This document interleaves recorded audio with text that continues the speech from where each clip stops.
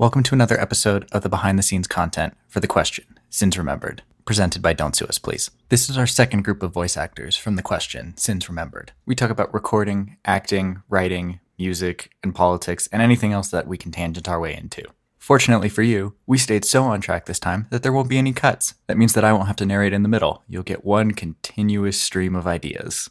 One really important thing to note is that these interviews contain a massive amount of spoilers for The Question. We won't be stopping ourselves, and there won't be spoiler warnings. We strongly suggest that you listen to both episodes of The Question, Sins Remembered, before listening to this interview. Another thing to note is that this interview may have a couple technical glitches, meaning there might be some clicks and pops that may make its way into the sound unexpectedly. We apologize for that. Finally, before we begin, I'd like to let you know that episodes like this are brought to you by listeners like you supporting us on Patreon. You can find us on Patreon at patreon.com/The Superhero Podcast. Enjoy the episode.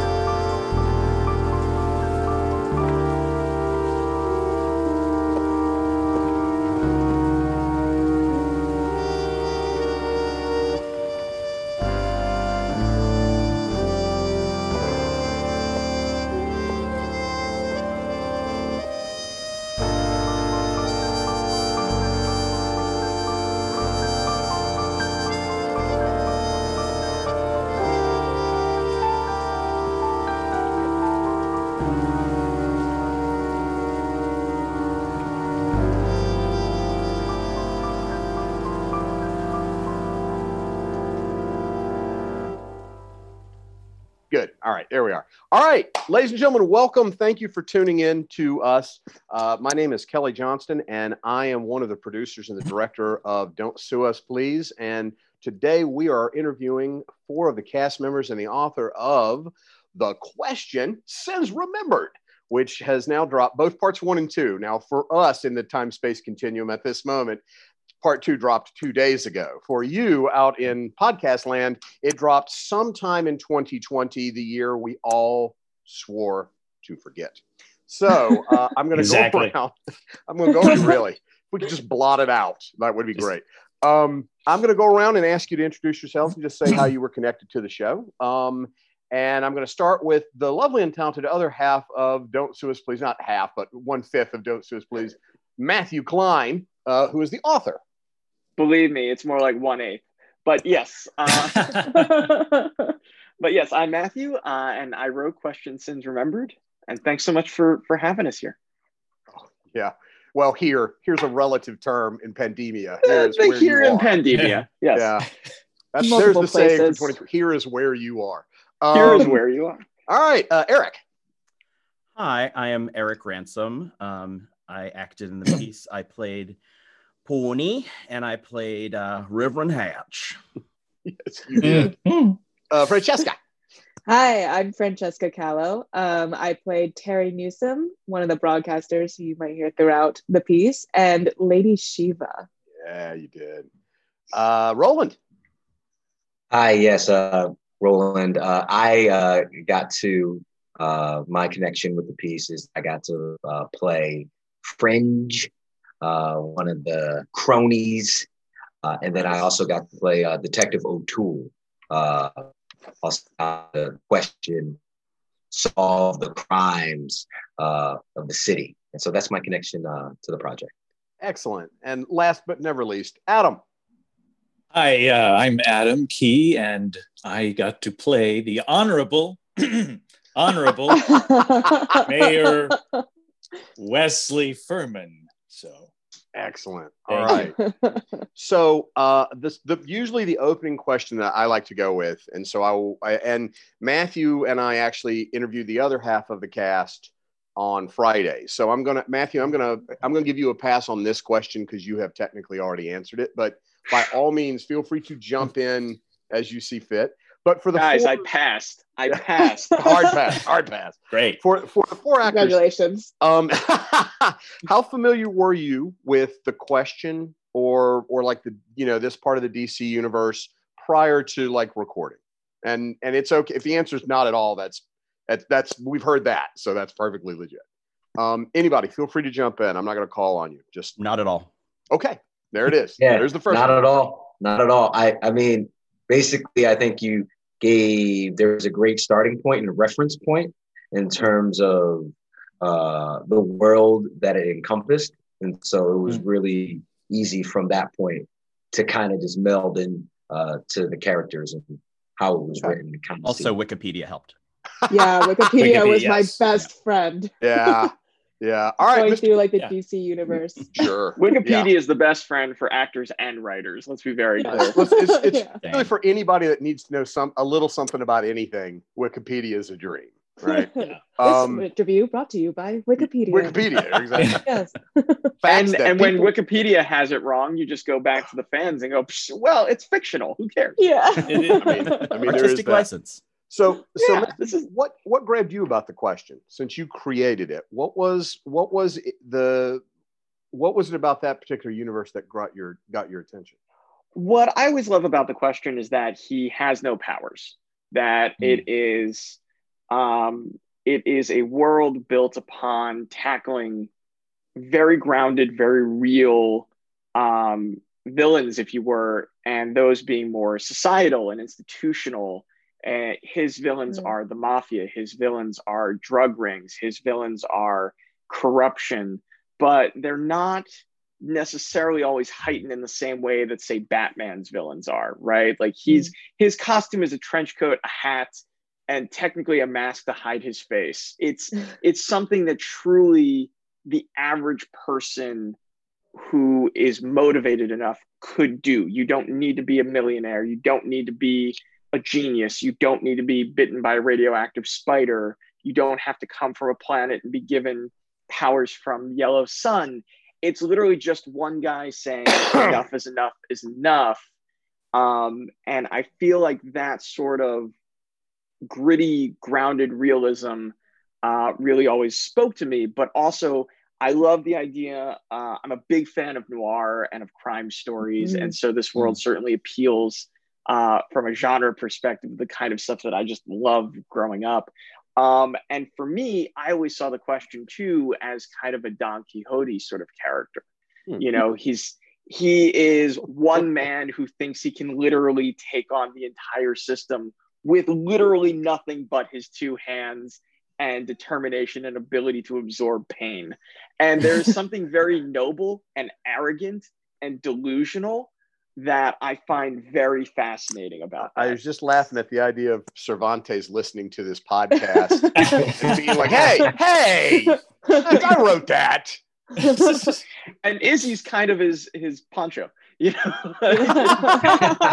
His Sancho Panza. Yeah. Sancho Panza, yeah, sorry. Yeah. Yeah, no, you're right. Because Todd is a sidekick, but Todd is a mentor, not an assistant. It's almost right. a windmill in and of itself. Todd is a windmill. Certainly, Lady Shiva is. Well, Lady Shiva is fascinating because Lady Shiva is kind of the most, like, for me, is the most kind of quote unquote superhero element of the whole piece, right? With her connection to Nanda Parbat and the League of Assassins, the League of Shadows. So she's kind of that next level up in a lot of ways when she comes into the city at the end of this piece, which I thought, Francesca, you just nailed that stinger so well. Oh man, that I have plenty of people who've asked me, is like, what's next? Because of that scene. Oh yeah, because you leave it on the such a good cliffhanger. We got the Yeah. Reverend Hatch and Lady Shiva in the same room, and it ends on the word death. Like I'm like, oh yeah, let's Yeah, get the next one out right away. Yeah. Always just wanted to. I be mean, able you know, to say sorry, that. Adam. You know, you don't. Yeah. You're not in the sequel, I'm afraid. We could Yeah, bring you yeah. back as we don't ghost. know that. We can bring you back as a ghost. Yeah, well, I mean, Flashback. It's like Clarence in It's a Wonderful Life. Here, we just come in. Say, I'm gonna start talking to everybody here. You know, I'm gonna fall into. You can have me fall in the river, and then I come back. You know, we'll talk about this later. I know. Yeah, right. Yeah, We can always explain what happened to Wesley. Yeah. There's Look, always as soon as you explanation. have Lady Shiva, you have the idea of Lazarus pits to bring somebody back. So That's true. Wesley's There you go. resurrection is not out of the realm. Pony and Fringe too are still out there, as far as I'm Wow. concerned. They're just in jail. So Yeah. No, I mean, I think the spinoff Wesley's Resurrection. I'm looking at this. Yeah. Reverend Yeah, this is- Hatch talked about like him the so much, bonus I feel like you episode. were a scene partner to me, and I just realized those were all monologues of me using your death for my purposes. It's very true. It's like like 4 monologues, 3 or 4, right? Yeah.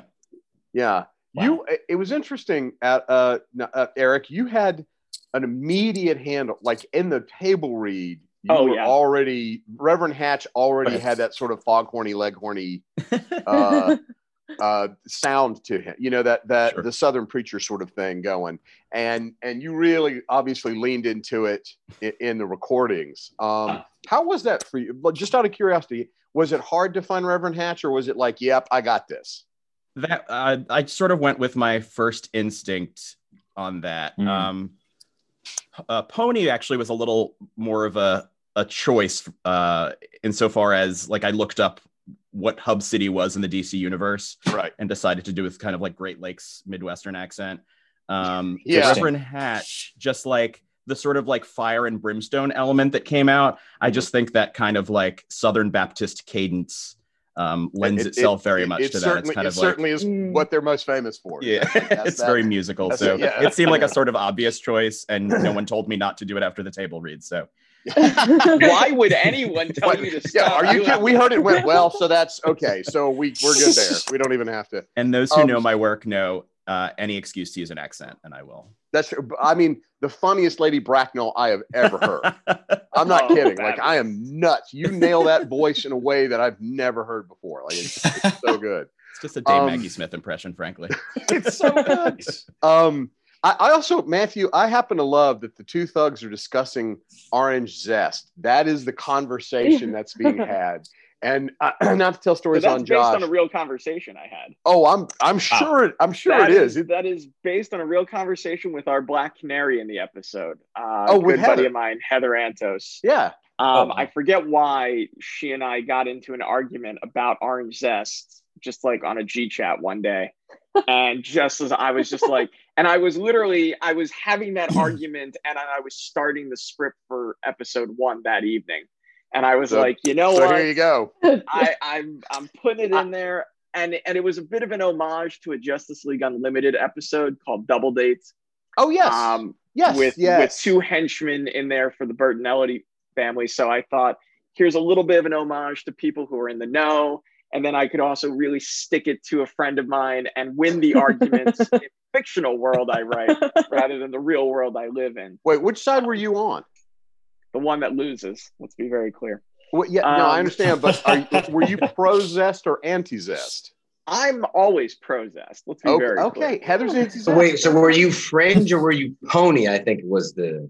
Yeah, hang on. I'm going to actually cheat and look at the script. That would make you Fringe, Matthew. That would make you I was Fringe. Fringe. You were Fringe. Okay, I was Fringe. All right. So, I excellent. have a fun fact about that scene. So I was like a little method acting and was actually eating. Yes. And it was supposed to be a scone, but I had just started the keto diet. So it was celery.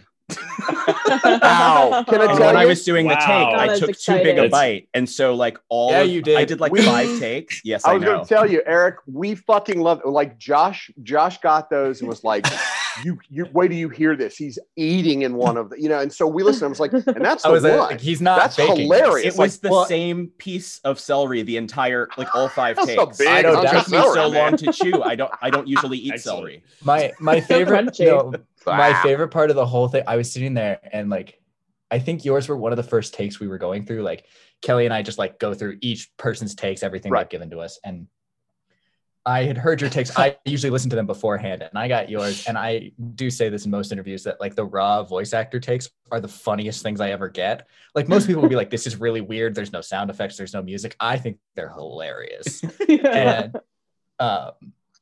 And I heard yours, and you marked all of your tracks with what you did. Like everybody else was just like track 1, and yours was like track 1 with chewing, track 2 without. And I was like, Well, And I honestly, appreciated because it's that. because I hate that noise. Like I felt bad doing it to you, so I wanted to warn you.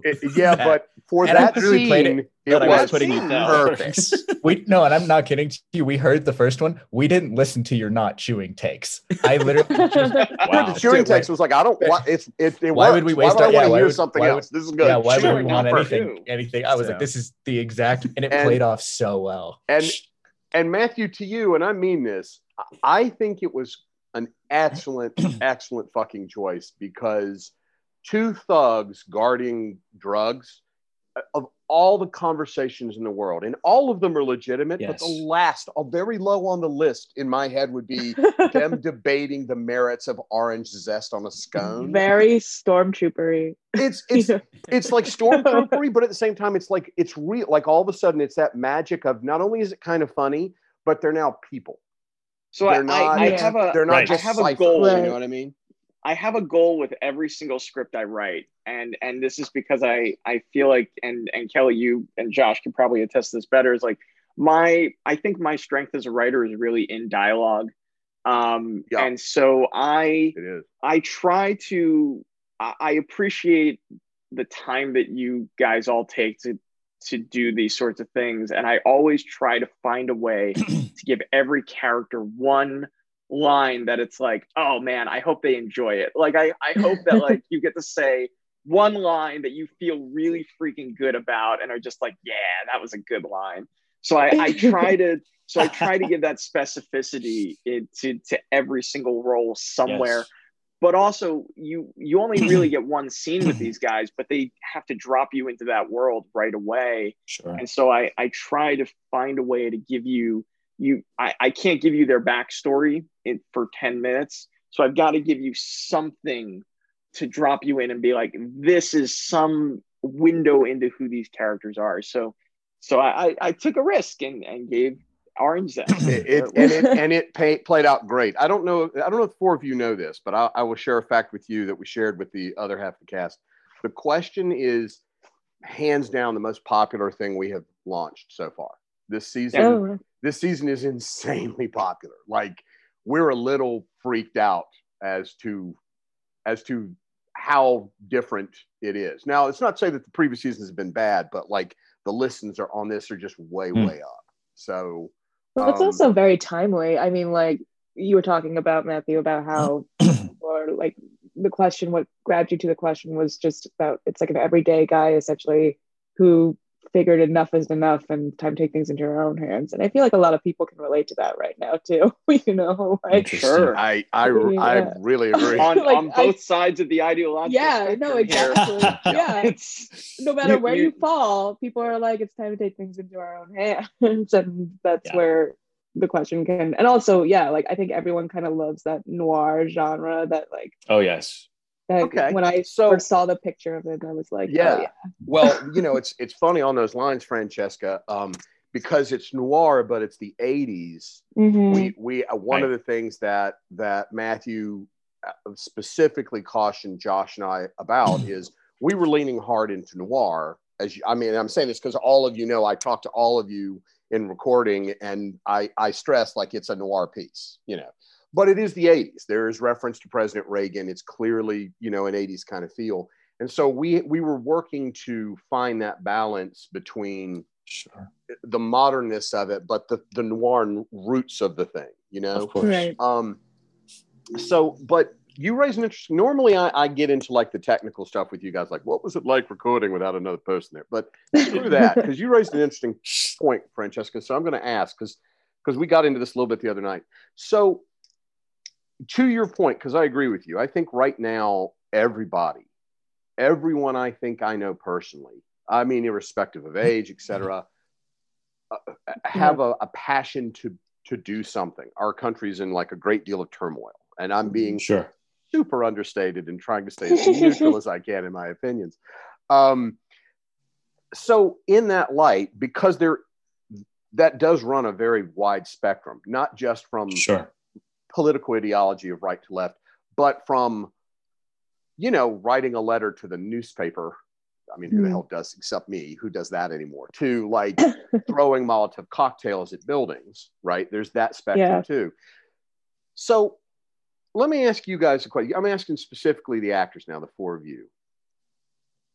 Do you think there's a difference between, besides the obvious one, between Mikado and Question?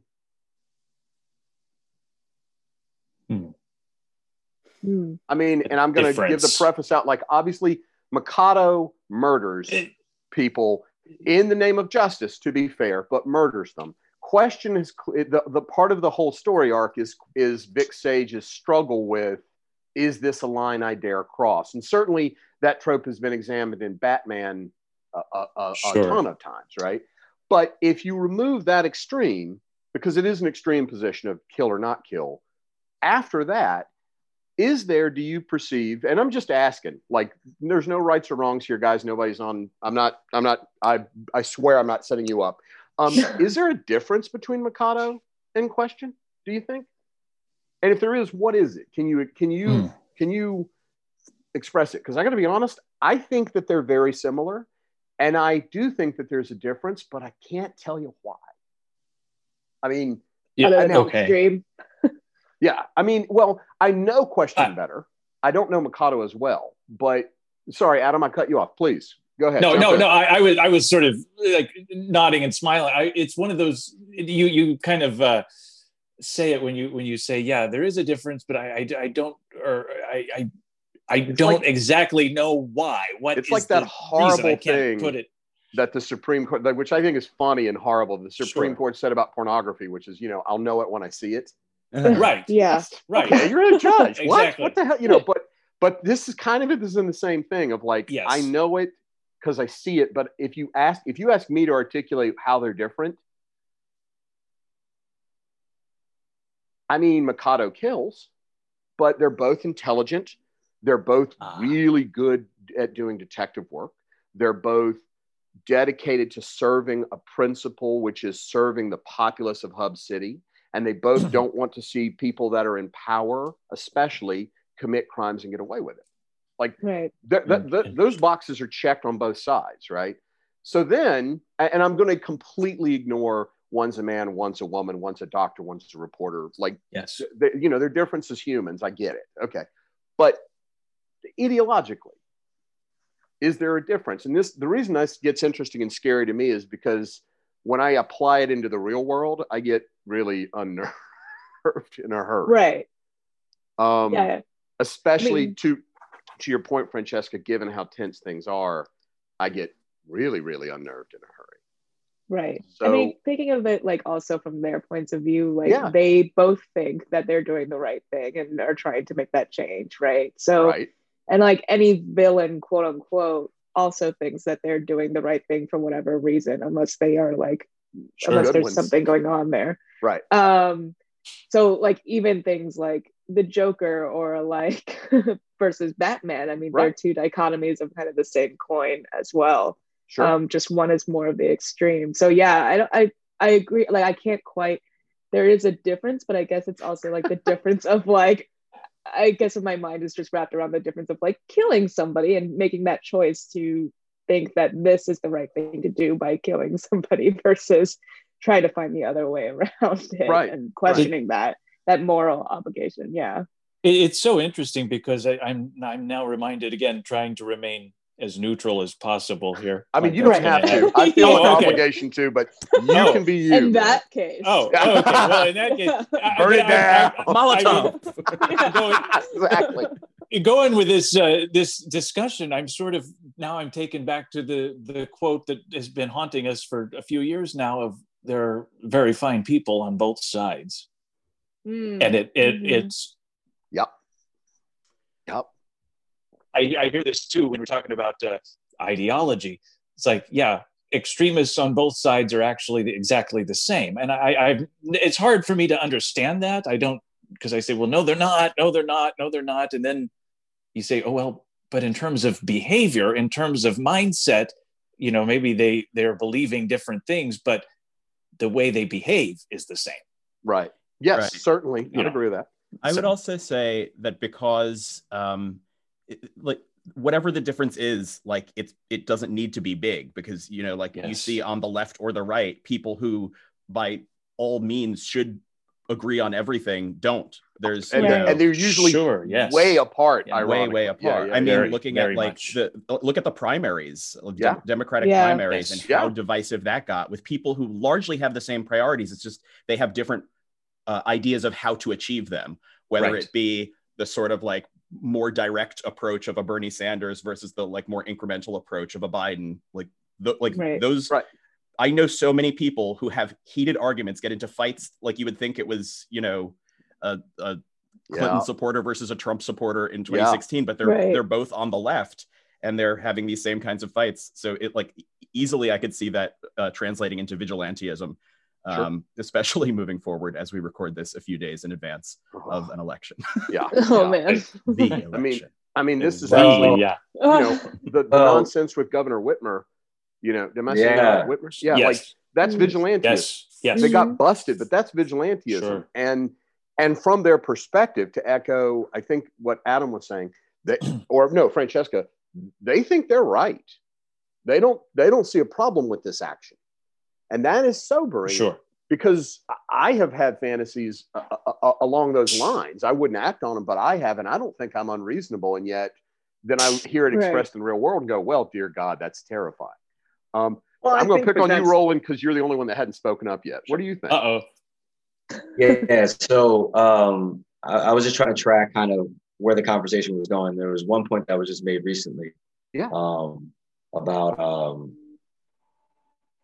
not necessarily the primaries, but the juxtaposition about how to go about things to get a desired result. And this is not something where, I mean, we don't have to go down this path. I have noticed the realization, or not realization, I've noticed certain things that, you know, this country is built upon is that it rewards violence. Yeah. Whenever there is something that changes, or let's say, for example, Governor Whitmer. Yeah. Even before that, when they were trying to not be shut down, they wanted to be open back up. They showed up on the Capitol. Yes, they did. With guns. Yeah. Yes, they did. Right. And guess what? They didn't close down. They opened up. And it was like, why does this? And I think it's difficult for us as citizens of this country or inhabitants of this country, where if we want to stay here, it's how much of that has influence on what we think is right or wrong. Because the other side of it is, speaking as a black man, I think I bring up this point all the time when people are upset about certain riots or they'll call it riots or looting. Right. And without always getting too deep into it, it's when you look back at history, Black people had the highest amount of home ownership in the 1960s when we were protesting, when we were rioting. And again, I ask that question is, again, look at what this country rewards.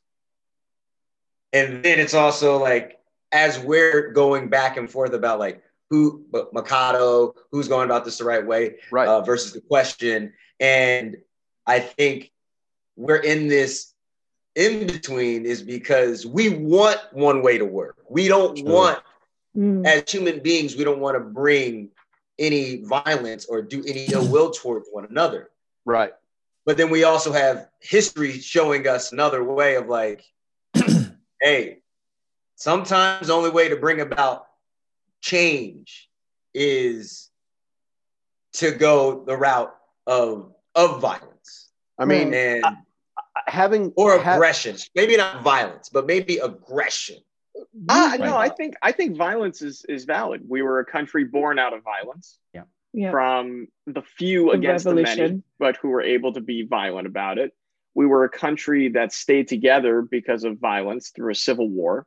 through 600,000 deaths. And more importantly, we defined the question of whether it was okay to own another person through warfare. Through warfare. Like, we weren't able to do it in conversation. We actually fired on each other to settle a very seemingly, by this perspective, like by today's perspective, that's a no-brainer. That should not require a war, right? Well, we were one of the last countries to do it. Granted. We're also one of the youngest. I mean, like, we came to the table late, and we're violent as hell.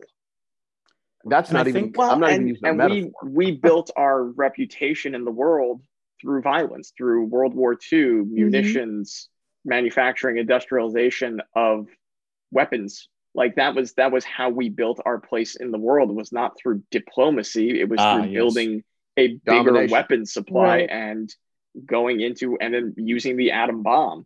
So like, we're the Tony Stark of the world. We're Stark Industries, basically. We are. No. We are absolutely Stark Industries. Yeah. And then we have our solar power, wind power, alternative energy that we also try to do, through Affordable Care Act. We're finally trying to make healthcare more available to more people. Like, we have our philanthropic humanist sort of projects that we do, but we can afford them because we have more weapons than everyone else in the world. And we are selling them, by the way, to everyone. Well, we're not exclusive about our sales. We're not so much the biggest weapons power anymore. I think you could argue China as actually a bigger military power. Or Russia. Probably China better, though. They're better run. Yeah, they have a billion people. I understand they got the manpower. Like, well, but I think mainly what Matthew is trying to make a correlation with the question, and Mikado is like, we're having this tough discussion because even with history, history is telling us one thing, but we are striving to be something else. And I think that's what the question is. That's different from Mikado. Nice. So the question is striving to be something as opposed to just succumbing to what we all want, or not all want to succumb to, but it would be easier to succumb to, being aggressive into more instinctual habits, as opposed to exhibiting some more being gracious or showing some grace or mercy. There's mercy. There's something very interesting with it, in that on some level, the question still believes in the power of the individual to create change.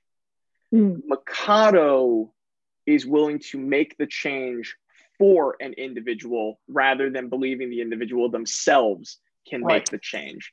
The question has given up on the police. He's given up on the mayor's office. He's given up on them, except for Izzy, except for O'Toole. What is interesting, Matthew? Because first of all, I'm sorry, golf clap, Roland, because that was not only an elegant answer, but it brought us back on topic. Like, that was fucking beauty. I don't even need the voiceover. Seriously, bam. We just did it. He did it for me. Yeah, I know. It's like, normally we go on a tangent and Josh has to do a voiceover saying, we talked about a bunch of stuff. And you brought us back in. We're not even going to have to do that. That was great. Thank you. But to that point, I think I understand, and I'm not kidding. In the course of the conversation, you guys have illuminated this for me. The difference is hope. Yes. The question doesn't believe in institutions. The question believes in people. Yes. Mikado doesn't believe in anything except Mikado. And that is a difference between what you're basically saying, Matthew, and Roland, you started, but Matthew, what you're saying is the question believes in individuals, and therefore there is hope that change can happen by individual means. Whereas Mikado is just another form of, I'm using the term loosely, but dictator. I make all the decisions for you. I am your judge, and jury, and executioner. Wow. Well, and that is one of the arguments that people make in the age-old to kill or not to kill, right? Right. If you choose not to kill, then on some level you believe in rehabilitation. You believe that there is a way in which someone can recover, in which you can achieve justice through enlightenment, through education, through rehabilitation, through mercy and love and acceptance and understanding. Right. Whereas to kill, you are creating not just justice for the ultimate justice, but you are also exhibiting the ultimate amount of control and power and dominance. And that is the punishment, is that you do not have the power to stay alive anymore. You have been robbed of that. And there's always, I find, because it's punitive, there's vengeance tied into that concept of justice. Justice, and it's very selfish. Right. It's justice a very is selfish power trip on many levels. It's it's not just evening the scales, but I'm going to even the scales and I'm going to pay you back for having them uneven in the first place.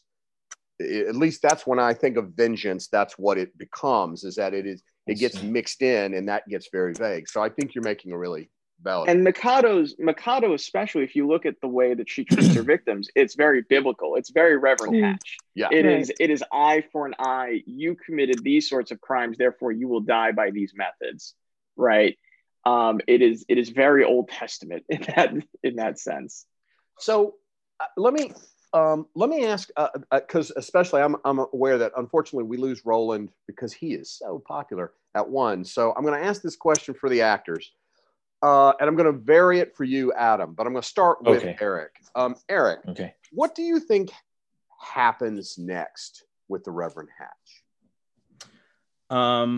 Well, I mean, I did read the Wikipedia, so I have some ideas. Well, I mean, and like that influences you, and I totally get it. But based off the world Matthew wrote, because it is unique, based off the trajectory and the information out of the script, if you go with that, what do you think happens next? What's next for the Reverend Hatch? I think and hope, because I love playing villains, that there's like a teaming up with Lady Shiva of some kind. Oh, there has to be. I'm insisting on that. Are you kidding? It was too good. Yeah. It's too good to leave. Yeah, that was such a fun scene to do. Just going from like the fear of being invaded, of the home invasion and the the comeuppance, turning into an opportunity. Right. So yeah, I'm hoping it's an expansion of that. And what do you think his ultimate goal is? Again, having read up a little, I don't want to like. Oh, please! This is spoiler central. If they haven't listened to it by now, screw them.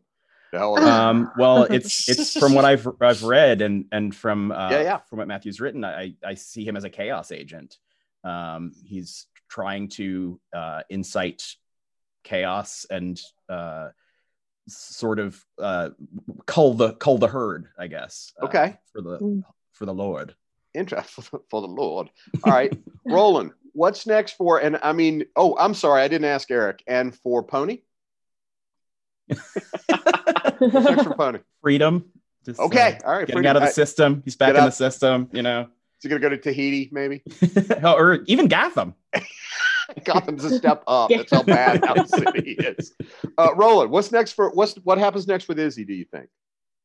Well, I think what happens next with Izzy is her further trust with Question. I think the dynamic that really kind of played out once, she was kind of hang on. Let me stop you. You're thinking of Myra. Izzy O'Toole. Your character's Lieutenant. Yeah. Whenever I hear Izzy, I think Miss Izzy from the Magic School Bus. Like, I'm sorry. I totally get it. I totally get it. Or Grey's If it's a guy, it's a guy. Yeah. So I'll just say they. Maybe it's a they. Izzy's a they. What do you think happens with the good lieutenant? So if I remember correctly, he was bedridden because of the last attack. Right. And was really working his way. You were in an ambush, right? Wait. Hold on a second. I know you guys recorded this like weeks ago, so I know that they're not fresh. So Izzy got attacked by Mikado. She dosed him with heroin. He almost died, but the treatment that Spaulding, ironically, who is Mikado, created, saved Izzy's life. Mikado shows back up at the hospital, but to come after Izzy, but she ends up taking out Wesley. She kills the mayor, and Izzy, the lieutenant, recovers. He isn't involved in taking down Mikado. That's just question, but he does survive the attack. So he is presumably at the end of the episode, at the end of the episodes that Matthew wrote in this version of Hub City, Lieutenant Izzy O'Toole is alive, still on the force. The mayor has died. The mayor's wife, Myra, is functioning as the interim mayor. Okay. So this is where I think what's next for Izzy is that he. Thank you. Yeah. What I was saying earlier with question. Yeah. They are going to keep going down this path and uncovering who and where all the bodies are buried. Right. And okay. in that, the partnership between the two becomes a little bit more of a not similar of like Commissioner Gordon and Batman. I was going to ask. Okay. But more in lines of they just exchange information. And so it comes more and less of like, it's not combative. I think because of Question's arc, where I think it's going, I think it begins to create distance between him and the rest of the police force, but that doesn't change the dynamic between Izzy because he knows the truth. Right. Okay. And as they keep going, that's what I think what's next for Izzy is that they are going to take on Mikado together. And I'm really kind of. So it's an evolving relationship. You're saying like they continue to team up, but not as close as say Gordon and Batman. No. I do think there will be instances where they may be on different sides of cases with different leads and they intersect. Okay. It's like so sort of like working colleagues. But like they're on different planes. Okay. But for whatever, like, and it'll start off in different starting points, and somehow or some way, like it meets an intersection where it's like, whoa, I'm missing something.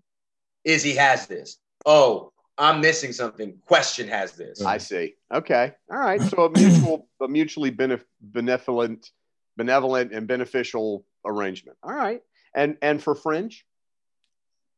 Oh, for Fringe? Yeah. Listen, if my boy Pony is looking for freedom, I same here. Fringe is on that. Okay, all right. That's my ride or die right there. All right, okay. Right. I love it that they're ride or die. I love that. That's Zester great. knows that. Zester knows, regardless of the zest, it's ride or die. I love that. They actually opened up a bakery. It's a bed and breakfast. Josh, stop spoiling the next. When they deliver, it's known as. Oh man, if you write a script with that in it, I will cut that bit out of this. I will cut this out. Like you write that into the next episode, I am so ready. I got to tell you, I would actually listen to that series. Fringe and Pony. Oh no, my arc for Pony and Fringe, they will go through some more shit, but their happy ending is they open up a bakery. I love it. I happen to love it, man. I want the Rosencrantz and Guildenstern are dead of oh my god. Yes! See, that's what they will become. That's totally what they are too. That is waiting for a good idea. No, I don't know. All right, Adam, this one is a variant for you. What do you think happens next? Because Wesley has died. What do you think happens next with Myra? Well, I do have to say that am I allowed to talk about dialogue? Yes. In lines and stuff. Oh, yes. Okay. Yes. So the moments at the end there, it even when we were recording it, it really got to me with to tell Myra I did something good and I just wanted to make her proud of me and stuff. It's such it just gives that other level of a character who is kind of I'm a drunk, but I'm a drunk who's not drinking anymore. And I've got all that stuff and all these things. And then one of the last things, it's tell her I did something good and I wanted to make her proud of me. It just really struck me as, the good people on both sides and very fine people here. It's this behavioral flip. What happens with Myra? I think there is, like you said, the mayor. She's the mayor, right? Till they have an election, is what I'm gathering. Yeah, I think so. Yeah. And I think it's there would be a very the style of her, the way she behaves, of course, the style in terms, because I wasn't her first choice, the style in which she would run things. Everything's going to change. She's going to change things. All right. She's not. I wasn't her first choice. She probably wasn't my first choice, and obviously, and I think she's. There's going to be something that I'm not doing it the way Wesley did it. So. Okay. Yeah. I buy that. All right. Yeah. And last, but certainly not least, Francesca. Yeah. What happens with, of course, Terry Newsom, everybody's favorite newspaper. Yeah. I think Terry Newsom just gets her own channel, and she just does her own radio show. She moves into podcasts and Terry at 12. Up everything. Yeah. Okay. And Lady Shiva. Lady Shiva. I read a little bit of the wiki, but yeah. Well, Lady Shiva, like, they've done a lot with her. Like, her backstory is not consistent in any shape, form, or fashion, is it, Matthew? It sort of loops and whirls, doesn't it? It's they go in a lot of roundabout sort of ways with Lady Shiva's history. Yeah, she travels around a lot. Oh yeah. Yeah, she's like, in many ways. So yeah. No, I think Reverend Hatch and Lady Shiva become the Starsky and Hutch, and which is the Starsky. That's good. I think Lady Shiva's the Hutch, right? Is he the more intelligent one? Yes. Generally speaking, very generally speaking. Yes. Yeah, quote unquote. Oh my God, Starsky and Hutch, Hatch. Wow. Yeah. Shiva and Hatch. Shiva and Hatch. Yeah, that's it. Or I think they do. I think Reverend Hatch and Lady Shiva, I don't think we don't know, but I don't think she kills him. I think she definitely, they work out something. I think I don't know if she's the antagonist. I don't know. We'll see. I think in some ways she'll meet the question and maybe appeal to his more violent side in some ways. Well, I mean, she is instrumental in creating it. Yeah. Because it's her, although you don't name it specifically, Matthew. Correct me if I'm wrong, but I never name it. All right. The woman that beats Vic Sage and throws him in the pier, and then all of a sudden he finds himself safe, that's Lady Shiva. Shiva beat him, and then sent him off to Pandanarbat. I'm saying it wrong. What is it? Nanda Parbat. Nanda Parbat. I knew I had it wrong. Nanda Parbat. And so she kind of creates the question in a way. So that's a very interesting idea. That kind of coming back around and meeting now that he is more on her level. Do you know what I mean? That's a really interesting. Or is he? Or there's that. I mean, more than he was. At least he's been trained a little bit now. All right. I know. Roland, you're going to have to go soon. So normally we wait till the very end, but I'm going to do this round table, starting with Roland. Is there anything that you're working on right now that you want to plug? Anything that you've got out now that you want to direct people to? By all means. And if you don't, no pressure. But if you do, we want you to plug it. So please. Yeah. I got something that's out right now. If you want to check it out, it's on Showtime. You can see it on the streaming platform. It's called Blackout. Okay. It's a little short film. It's about the last couple of minutes that there's going to be sunlight. Then there's something else that's out right now. It's kind of like natural science fiction type esque, low budget, very, very low-fi. But hey, I bought it though. But yeah. Hey, man. Also, this project of mine that was it got nominated for 4 Emmys. Oh wow! Oh yeah, 4 daytime Emmys. Sorry, they're still Emmys. Dude. Web series that I did in New Orleans. It's called King Esther. It's about it's the story of a transgender woman following her dreams. And we're going to see if she's able to obtain that before Hurricane Katrina hits. So it's not about Hurricane Katrina. Wow. Hurricane Katrina is just like clap for the audience. Holy, we're like, so like, oh, like this day is, and we're just seeing these, we're seeing normal people go about their lives and go about their dreams and what they hope to obtain.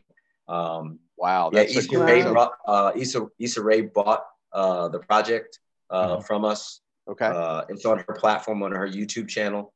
Okay. So we can find that on YouTube. That's where you can find that on YouTube. Yeah. You can find if you just type in King Esther Issa Rae, it'll come up. Boom. Wow, that sounds great, man. Holy Lord. All right. I'm gonna keep going rolling. You roll out when you need to, bud.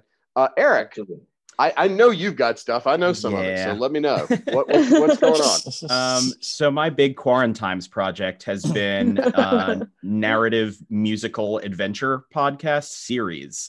Yes. So it's essentially, imagine like an adult musical animated series that just hasn't been animated. It's essentially what it is. We got together over 20 actors. It's going to be this first season, 12 episodes, will be like a 6.5 hour, 7 hour musical.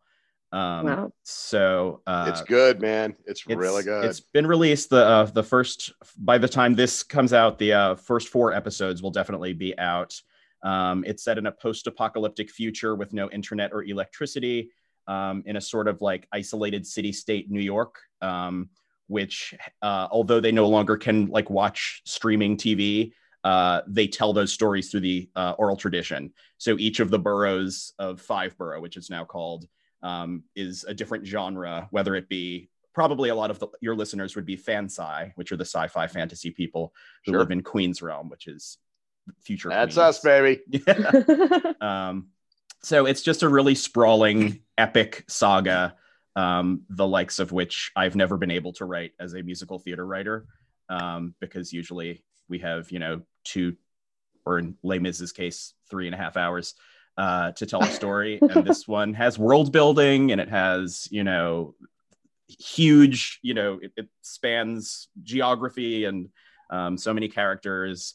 Ultimately, the website will have, a character tree like the Game of Thrones website does, and that kind of thing. But Can I tell you, my favorite group are the Criterion Collective. The Criterion Collective. I think that is hilarious. Like the moment I heard that, I was like, "Oh, that's great. That's awesome." Where are they located?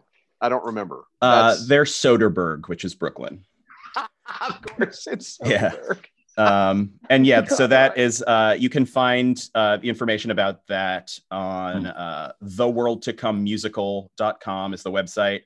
All of our social media handles are W2C, the numeral 2. Nice. Musical. Nice. Twitter, Facebook, Insta. It's wonderful. All right. Francesca, how about you? Yeah, I'm currently, my Quarantimes project has been with a stream called Valor Live. It's a bunch of voice actors. If you're a fan of like Dungeons and Dragons and anime, it's basically this company called Valorous Games is a new tabletop company, and they've created a system specifically for along the lines of Dungeons and Dragons, but specifically for anime fans, so they can make their stories and dreams come true. So Valor Live is a stream of a couple of voice actors, including myself, who are basically doing a campaign to show off this awesome new tabletop game. That's cool. Great. I mean, how's the game? The game? It's really fun. Cool. We're using Roll20, and you can see our streams on Twitch. We're twitch.com/Valorous Games, and you can follow us on Twitter as well. We're doing like a whole campaign, so you can see from start to beginning how it works. And we also our DM and the creator of Valorous Games are putting in different sections to show off what you can do and how you can create certain circumstances and use the system to its utmost potential. So it's a lot of fun. It sounds great. Yeah. So Friday nights, 7 p.m. Pacific time, 10 p.m. Eastern time. And then if you can't make that, we also post the videos on the Twitch stream as well. Okay. We have some awesome guests coming up too. Excellent. Like I'll tell you what. Oh, sorry. Yo, sorry. Yeah, no, sorry. Oh, I was going to say, voice of God, ladies and gentlemen, Josh Wilson. With the number of, we keep racking up like D&D streamers and people like that who have worked with us. Like it's now, it's a thing. Like I would love to get a D&D game going. We need a D-Sup one shot, and it would just be insane. Yeah. Could you imagine? Like a level 7 one shot. Yeah, exactly. So much fun. I just started getting into it this year, like during quarantine. Yeah. No, really? we get like the 5 of us. Yeah. We get like the 5 of us. We get Francesca, we get Bridget. We bring along Heidi. We need Heidi. Yeah. No, like everything about this sounds phenomenal. Yeah, go check it out. We have some really cool guests. Josie Eha from, if you're a Fire Emblem person, player. He played Claude Rugen in the latest one, and he does a bunch of stuff. And we have more guests coming, so definitely check it out. Exciting. Yeah. Excellent. All right, Adam, how about you, bud? What's in the pipeline for you, bud? Oh well, quite a few voiceover things like this, and then also some staged reading things. But the big one this year was we had a film released that I was starred in. That I was in. Sorry, I just jumped about 20 years in the future. Sorry. I was an extra when I started in it. I understand. Yeah. No, I was in this film, and it was made a couple of years ago, and it's about a trans woman named York City with a grandmother, and it's basically her struggle as a trans person and a struggle as an immigrant. And it's become a very, very, very well-regarded, well-received, gotten some awards, and it's showing at festivals, and you can see it on Amazon Prime. And that we had a couple people in it, like Ed Asner was in it. Oh, wow. Michael Madsen was what's the name of it, Adam? The name of the film is The Garden Left Behind. The Garden Left Behind. And it's you can find it on, it has a Facebook page, and then it has a website, thegardenleftbehind.com.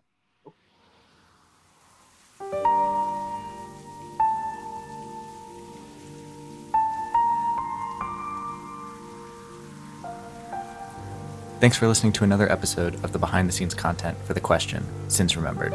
You can find us on social media on all platforms at The Superhero Podcast. You can find us on Patreon at patreon.com/The Superhero Podcast. Thanks for listening.